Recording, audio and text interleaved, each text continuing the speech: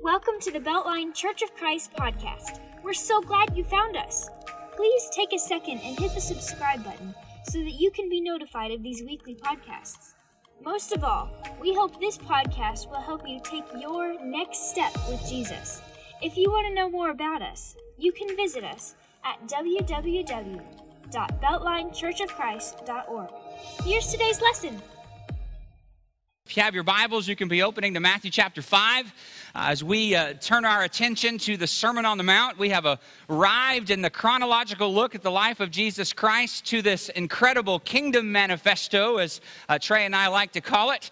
He did a great job kind of giving us the overview of the sermon last week, and this week we're going to dive deep into the words of Jesus here in Matthew chapter 5. Probably the greatest sermon ever preached in the history of the world we have in front of us. How awesome is that? That we get to hear the words and the teachings and preachings of Jesus Christ himself right here on this page for us. I hope that you recognize what an amazing gift that is to have the words of Jesus right here for us to read and study and dive in together. Now, most of us who are here today have vehicles. In fact, if I were to guess, if you have more than one person at your house, you probably have more than one vehicle. And so let's imagine for a second that your car is running poorly. Rather than purr like a kitten, it has the cough of a 5-pack-a-day smoker. Rather than gliding down the road like a luxury liner, it yanks and it jerks like a bull in a rodeo. And so you're concerned, and you're not a mechanic, and so you take your car to this mechanic. And he comes out and he says, hey, let me take a look at your car, and I think I have exactly what your car needs. And so you say, okay, great. And what happens, though, is he goes behind his desk and he comes back not holding a screwdriver, not holding pliers, not holding any gauges. No, he comes out holding a can of car wax. And he says to you, I know exactly what your car needs. She needs a great wax job. Just let me have her for an hour. And if you'll give me that, man, it'll be great. It'll be awesome. You're not a mechanic. You think that's a little strange, but you say, okay. So you leave your car with this guy, and you come back an hour later, and man, your car looks amazing. It is polished, it shines, and you hop in enthused thinking, man, now this car's gonna go. But go it does not. It looks good, but it still doesn't go.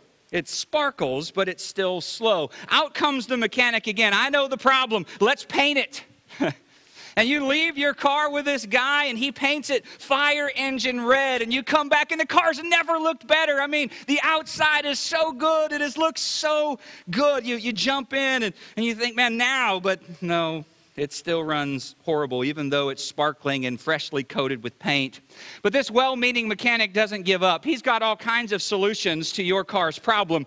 Let's put a new roof on it. How about some white wall tires, some fender guards, some fog lights, and everything that he does adds zest to the outside of your car, but it does nothing to put zip on the inside. Nobody, you look at a story like that and you say, nobody would be that foolish, right? Nobody would do that. Nobody would spend all of this time. Nobody would concentrate on the outside when everyone knows that the problem is on the inside. I mean, who would do that, right? Who would focus on the outside when the problem obviously is on the inside? You really want to know the answer to that question? Take a look around. A young wife battles with depression, suggested solution by some misguided mechanic. Why don't you go on a shopping spree? Go buy a new dress. A husband seeks advice for his marriage that is riding on the crest of a wave about to be slammed into the rocks. The suggested solution? Just bail out. A dying church flounders like a fish on a beach. What can be done to bring new life into the congregation? Let's build a building, someone suggests. And we could go on and on and on talking about the ways that you and I address the outside but never get to the heart of the matter. Case after case after case of treating the outside while ignoring the inside. Are we not guilty of the same thing? Polishing the chrome and neglecting the engine? Because that young wife, man, she feels great for a day, and then the shadows return. And the husband trades in his wife for a new model, and the result is happiness for a minute. And then the same personality traits that got him in trouble the first time go to work again. The church meets proudly in their new building for a few months, but then the flame flickers and dies, leaving a cold church in a new building. The exterior is polished, but the interior is corroding. Because all of these things are only cosmetic changes that are simply skin deep. And this is why, in my opinion, the religious leaders of his day and Jesus were always singing different tunes. You see, the religious leaders thought that as long as the outside looked okay, as long as you were going through the motions, an outside reformation, that's all you need according to them. That would be sufficient. As long as you appeared to be righteous, that was enough. Jesus, however, especially in this sermon, takes them to the heart of the problem, which was and continues to be a problem of the heart. And my guess is there are at least a few of us who are here today whose walk with God, like that car we began with, is kind of sputtering along. And I just want to tell you that the remedy is found right here in these words of Jesus Christ. And the only question that we really need to tackle this morning is, are we going to allow these words of Jesus from Matthew 5, 6, and 7 to transform our hearts, to transform our lives? And I know that sometimes we can come to a sermon like this and we can say, well, you know, Jesus' world was just so different. It's so foreign to our day that we live in today. And certainly technology and many other things has transformed the world that we live in. So it is different than the world Jesus lived in, but really not that different. People are still people. We still do the same things. It's still a world where it's easier to define life and even faith and religion by the externals, by what we do. But Jesus comes along and he offers us a different way to live. He says the way we should be living is life lived under the rule of God. And Matthew boils Jesus' message down to this: we, as followers of Jesus, should change our lives in view of the reign of God. And Matthew chapter 4, verse 17. Jesus' traveling sermon is simply this: repent, for the kingdom of heaven is at hand. And as Trey showed us last week, the Sermon on the Mount is really just an expansion of that theme. Repent, for the kingdom of heaven is here. It has arrived. It's at hand. And Jesus is going to show his ministry team, his guys who are walking with him, who have made the decision to follow him. He's going to show them and anyone gathered there on that mountain what living for God looks like. Jesus said, "Follow me," to his disciples, because in him, the living God was doing a new thing, a very, very new thing. And this sermon is wonderful news. It's part of his invitation to us. It's his summons. It's part of his way of saying that God is at work in a fresh way, and here's what the work of God looks like. Jesus is beginning a new era for God's blessed and God's world, God's people in God's world. And that wonderful news that Jesus brings, that word that he uses over and over and over again here in the first 12 verses is blessed. God is acting through Jesus to turn the world upside down, to pour out lavish blessings on all who would now turn to him and accept this new thing that he is doing. New wine can't be put into old wineskins. We've talked about that. And Jesus is saying, here's the new that I'm bringing. Here's the new that I'm giving. And those who follow Jesus, hopefully that's us. Those who follow Jesus, we are to begin to live by the rules that he establishes for us here and now. You see, the sermon is about Jesus calling people to live now in a way that will make sense in God's promised future. I want you to think about that. This sermon is God calling us to live now as everyone's going to live in his promised future. And that promised future has begun in Jesus Christ. So let's look at this sermon. Matthew chapter 5, verse 2. He opened his mouth and taught them, saying, "Blessed are the poor in spirit, for theirs is the kingdom of heaven. Blessed are those who mourn, for they shall be comforted. Blessed are the meek, for they shall inherit the earth. Blessed are those who hunger and thirst for righteousness, for they shall be satisfied. Blessed are the merciful, for they shall receive mercy. Blessed are the pure in heart, for they shall see God. Blessed are the peacemakers, for they shall be called sons of God. Blessed are those who are persecuted for righteousness' sake, for theirs is the kingdom of heaven. And blessed are you when others revile you and persecute you and utter all kinds of evil against you falsely for my name's sake. Rejoice and be glad, for your reward is great in heaven, for so they persecuted the prophets who went before you. I love how Jesus begins this sermon. He doesn't begin this sermon with commands. Do this, do this, do this. No, there are plenty of commands that he's going to give us in this sermon, but that's not how he begins the sermon. He doesn't begin with a command. He begins this sermon with a blessing. And verse 3 may be my favorite verse in the whole sermon. He says, blessed are the poor in spirit. And that is an absolutely loaded term. Many of you are familiar with a man named Randy Harris, who's a Bible teacher in Texas, and he has written a book called Living Jesus on the Sermon on the Mount. I really enjoyed that book. If you can get your hands on it, I would encourage you to do so.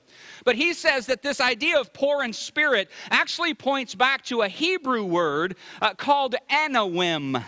I don't know if I'm saying that properly or not, but anawim is the word. And the best way to understand that word is to think back to the children of Israel in the Old Testament when they were taken captive, when they were in slavery, right? You see, not everyone was taken when captivity came. The enemies would only take those who were useful. And if you weren't useful at all, guess what? You got left behind. And those useless people were called anawim. They were the pathetic. They were the pitiful. They were the worthless. Now, this is important because at some point or another in all of our lives, we are going to feel like an anawim. We're going to feel pathetic and worthless and pitiful. Maybe some of you sitting in this auditorium right now are feeling a little of that in your life. You may feel that way when you walk into your house. You may feel that way in a relationship that has gone sour. You may feel that way, God forbid, but you may even feel that way when you walk into a church building. But I need you to hear this. No one is too pathetic, too pitiful. No one is too worthless for God's love. And in fact, the first words out of Jesus' mouth is not only to affirm that God loves you, but no, he wants to give us a blessing. Because the bottom line is this: Jesus is most concerned about the condition of the heart. And so instead of praising the wealthy, he gives God's blessing to the poor in spirit, to the mourners, to the meek, to the hungry and thirsty, to the merciful, to the pure in heart, to the peacemaker and the persecuted. We call these the Beatitudes. The Beatitudes. And these are not intended to be impossible demands that we can never live up to. No, instead, these Beatitudes are there to remind us that God loves us. And it's there to remind us that the same God who gives us new life, the same God who loves us so much, wants and expects a new way of living from us. I need you to take that with you today. This God who loves us so much, who sacrifices for us, who blesses us at every possible turn, expects a new way of living from his people. And he identifies what that new way of living is right here. You see, it's not right for someone to welcome the blessing of God without also accepting the new life in God. There's another author who has a term for people who want God's blessings without actually changing their lives. This author calls them practical atheists. A practical atheist is someone who believes in God, but they live and they act as if he doesn't exist. At the end of this sermon in Matthew chapter 7, we have those Lord, Lord statements. Lord, didn't we prophesy in your name, cast out demons in your name? And Jesus says, depart from me, right? The person cries out to God, but they won't change their life. And anyone who cries out to God but won't change their life, God's not impressed with. And so I want to ask you something. What is it that you're craving right now? What do you crave in your life? I mean, what do you desire more than anything else in your world? What is it that you crave?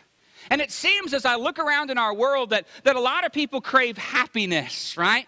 We say things like, if I could just get the right job, or if I could just marry the right person, or if I could just get the kids through college, oh, I know about that one, then I would be happy, right?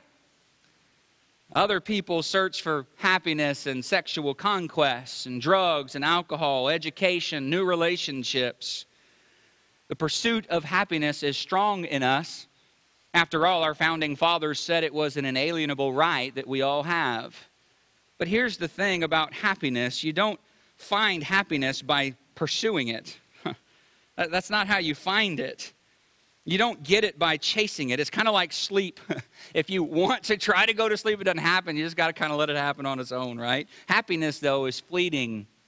It's here today and it's gone tomorrow. And so Jesus is saying, I need you to crave something broader, something deeper, something more significant than that. And there's one beatitude here that I think sums it all up. He says in verse 6, blessed are those who hunger and thirst for righteousness. They're going to be filled up. So what do you crave? What are you hungering and thirsting for? Are you hungering and thirsting for righteousness or for something else? Because notice, Jesus doesn't say, blessed are those who hunger and thirst for happiness. Instead, he says, I'm going to give God's blessings to those who are hungering and thirsting for righteousness. Now listen, I believe this. I believe every single one of us sitting in this auditorium today wants significance in our existence. We want our lives to matter. We want our lives to mean something, right? The question is, where do we turn for that significance? I thought about singing an old country song for you. Looking for love in all the wrong places. That's us, though, isn't it? Often we want our lives to matter, but where are we turning to find that significance? Let me just share with you a couple passages. Psalm chapter 42, verses 1 and 2. And you tell me, what do you think the psalmist's attitude? What do you think he's craving, right? He leaves no doubt. As a deer pants for the flowing stream, so pants my soul for you, O God. My soul thirsts for the living God. Is that you today? Are you hungering and thirsting? Are you craving righteousness, more of Jesus in your life, more of his existence in you? John chapter 6, verse 35, Jesus is telling a listening crowd, I am the bread of life. And listen, if you'll come feast on me, he says, you will never hunger. And if you'll believe in him, you'll never thirst. What do you crave with all that you have in you? What is it that gets you up in the morning and gets you out the door? What do you desire? What are you chasing after? Acts chapter 17, Paul says in his sermon on Mars Hill in verse 28, it's in him, it's in Jesus that we live and move and we have our very being. Is that true of you this morning? That in Jesus you live, in Jesus you move, in Jesus you have your very being. Colossians chapter 3, verse 1. It says, set your mind on things above, not on things of the earth. Because, listen, you're a different person because of Jesus. And then he says in verse 3 that when Christ, and I love this, when Christ, who is our life, appears, then we will appear with him in glory. What do you crave? What are you thirsting for? What are you hungering for? Now that word righteousness that Jesus uses here is used in different ways throughout the Bible. You know, when Paul uses the word righteousness during the epistles that we read in Galatians, Ephesians, and other places, he is talking about something that God declares us to be. So when he says righteousness, he's talking about what scholars call forensic righteousness. And forensic righteousness basically says we could never be morally right before God because all of us have already blown that. We have sinned and fallen short of the glory of God. And so we don't deserve anything good that he might bring us, but God brings it to us anyway. 2 Corinthians chapter 5, verse 21, God made him who knew no sin to be sin for us, that we might become the righteousness of God in and through him, right? And so something God declares us to be, forensic righteousness, that's one use of this word, but that's not the word that Jesus is using here in this sermon. Jesus uses a different word altogether. He uses the word in a different sense. Here, Jesus is not talking so much about what God declares us to be as what God is making us into. And so the word that we would use would not be forensic righteousness. The word would be sanctification. This is what God is doing in us. He's working us. He's changing us 1 degree of glory at a time. I know sanctification is a big churchy word that we don't use outside the four walls of this church building, but this righteousness is an inner life as it should be, filled with the love and the truth of God. And this is the craving that we should want in all things, to become more and more and more like God. As we walk this earth, more and more like God. Let me crave that. Let me hunger for that. You know, when we see Jesus, we see God. And we should all want to conform more and more into that image. And that's what I believe the Sermon on the Mount is all about. This is what we should be passionate about. We should never just float along as Christians, satisfied with our nice lives. No, this is a call for intensity. It's a call for passion. It's a call for single-mindedness, because those who hunger and thirst for righteousness are focused on having the life of God formed within them. It's a constant dream, a dream that defines who they are. So what about you? What about us as a church? How are we doing in our pursuit of righteousness? Can I ask some questions? And I don't ask these questions to guilt. I just ask these questions to get you to think. Question number one. Why is it that those of us who are readers, man, we can consume that latest mystery thriller in, boom, seconds. But oftentimes our Bibles are collecting dust on the shelf.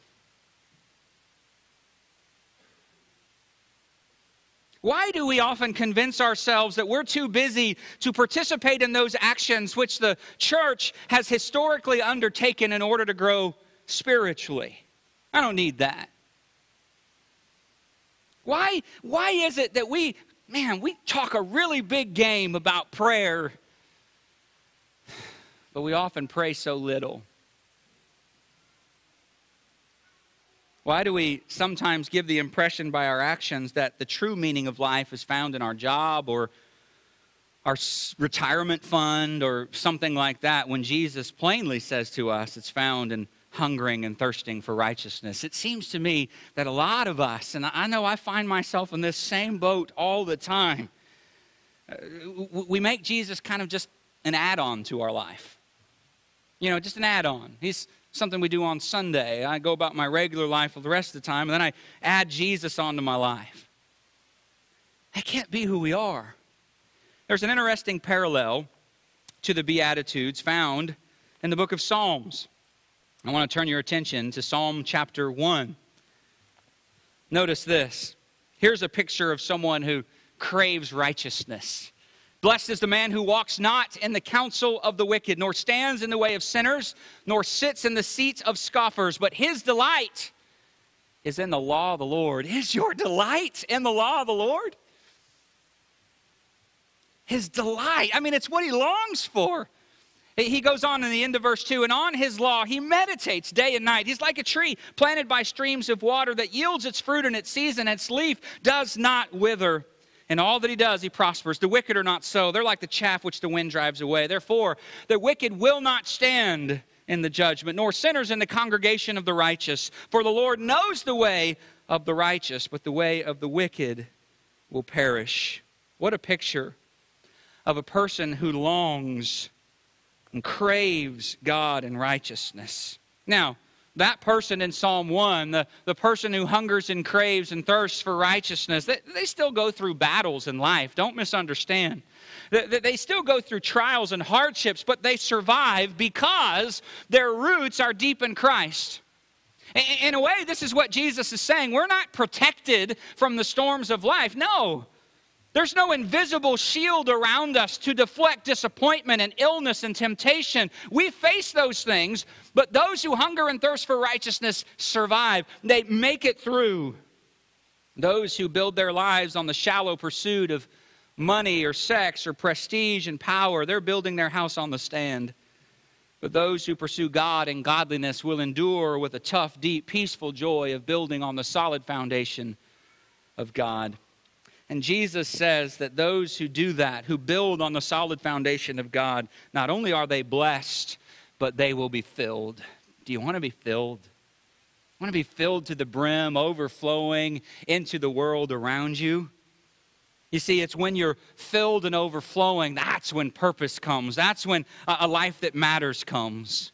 And so Jesus follows this up with this in verse 13 of Matthew chapter 5. By the way, he says, you are the salt of the earth. But if the salt has lost its taste, how shall its saltiness be restored? It's no longer good for anything except to be thrown out and trampled under people's feet. You are the light of the world. A city set on a hill cannot be hidden, nor do people light a lamp and put it under a basket, but on a stand, and it gives light to all who are in the house. In the same way, let your light so shine that they may see your good works and give glory to your Father who is in heaven. Jesus reminds us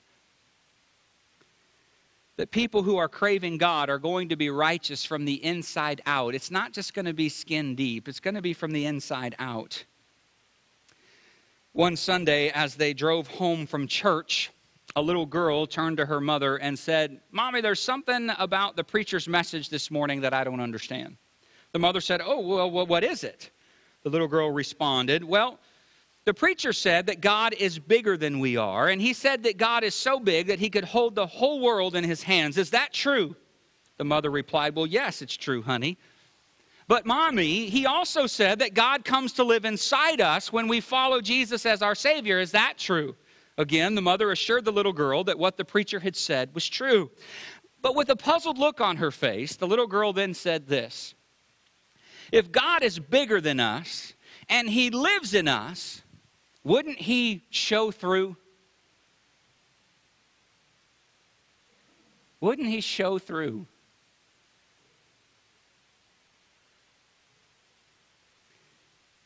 That's what Matthew 5:13 through 16 is saying. Jesus should be showing through in every one of our lives. It's always been God's purpose that when he entered our lives, he would be allowed to so fill us and control us that he would show through. That he would be visible to anyone who looks in our attitudes, in our actions. Now remember that our righteousness should show forth in everything we do, not to bring attention to ourselves, but as Jesus says here in verse 16, to draw attention to God, to bring attention to him. Because here's what I've found in my short time on this earth. People really want to know if you really believe that what you believe is really real. People want to know if you really believe that what you believe is really real. And the way that we show people that we believe what we believe is really real, say that 5 times real fast, is by our actions, by what we do. Let me finish with one of my favorite quotes from A.W. Tozer.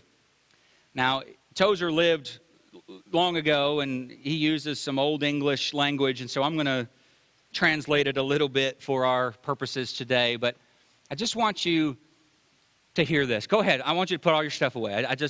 No distractions. Put your stuff away. No, I want you to hear what he says. If we had songbooks, I'd tell you to grab them and hold them, but we don't have those. All right, we ready? I really want you to hear this. Here's what Tozer said.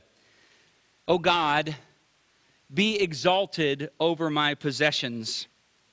Nothing of earth's treasure small seems dear unto me if only you are glorified in my life. Be exalted over my friendships.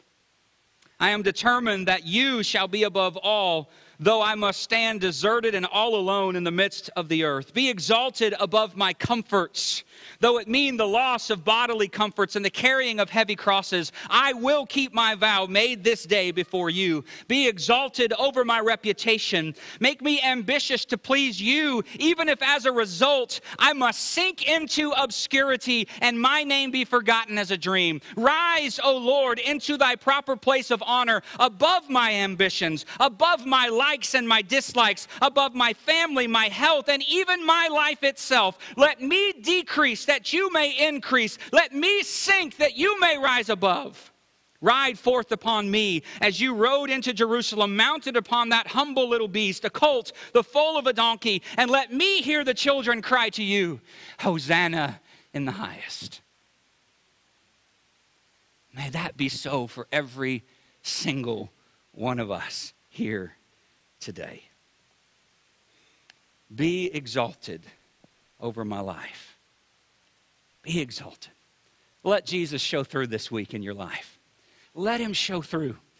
Don't be afraid to open your mouth and speak the name of Jesus. Don't be afraid to invest in somebody that nobody else is investing in. Let Jesus show through. Thanks again for listening. If you are in North Alabama, we would love to have you visit and worship with us. Also, if this lesson blessed you today, don't forget to hit the share button and share this message with someone else. Hope you will join us again next week. As we close, here is our prayer for you. I pray that God, the source of hope, will fill you completely with joy and peace because you trust in him. Then you will overflow with confident hope through the power of the Holy Spirit. Have a great week.